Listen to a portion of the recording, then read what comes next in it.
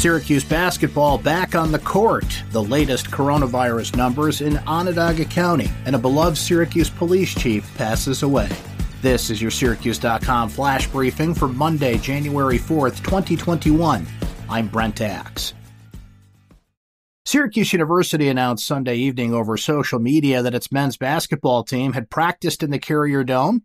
Usually that detail would be informative, though not particularly insightful, but Syracuse has been a program on varying degrees of pause these past couple weeks. Sunday marked the first time that the team had been back to full practice mode. The Orange has not played a basketball game since December 19th in the Carrier Dome against Buffalo. The ACC announced Sunday night that Syracuse's Wednesday men's basketball game against Florida State had been postponed, but the Orange will play on. Instead, Pittsburgh will come to the Carrier Dome to take on the Orange in a 4:30 p.m. contest that can be seen on the ACC network, moving the home Pittsburgh game, originally scheduled for February 13th, a Saturday, means the Orange now has an open date on February 13th.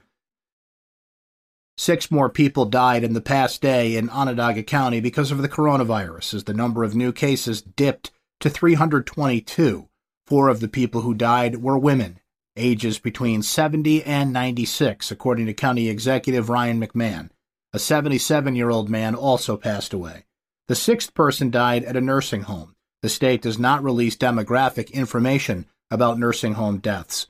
Local hospitalizations continue to creep up, though the percentage of patients coming from senior facilities is dropping, McMahon reported. As of Sunday, 308 people are hospitalized with the coronavirus in central New York. That's up 6 from Saturday's report. 51 people are in intensive care, up from 48 the previous day. Gary Miguel, who served the Syracuse Police Department for 36 years, including nearly 5 years as chief, has died. Miguel died on New Year's Day after a 2-year battle with cancer. He was 69 years old. Miguel joined the Syracuse Police Department in September of 1973. He was promoted to sergeant on the midnight shift in the department's Southwest Division starting in 1980.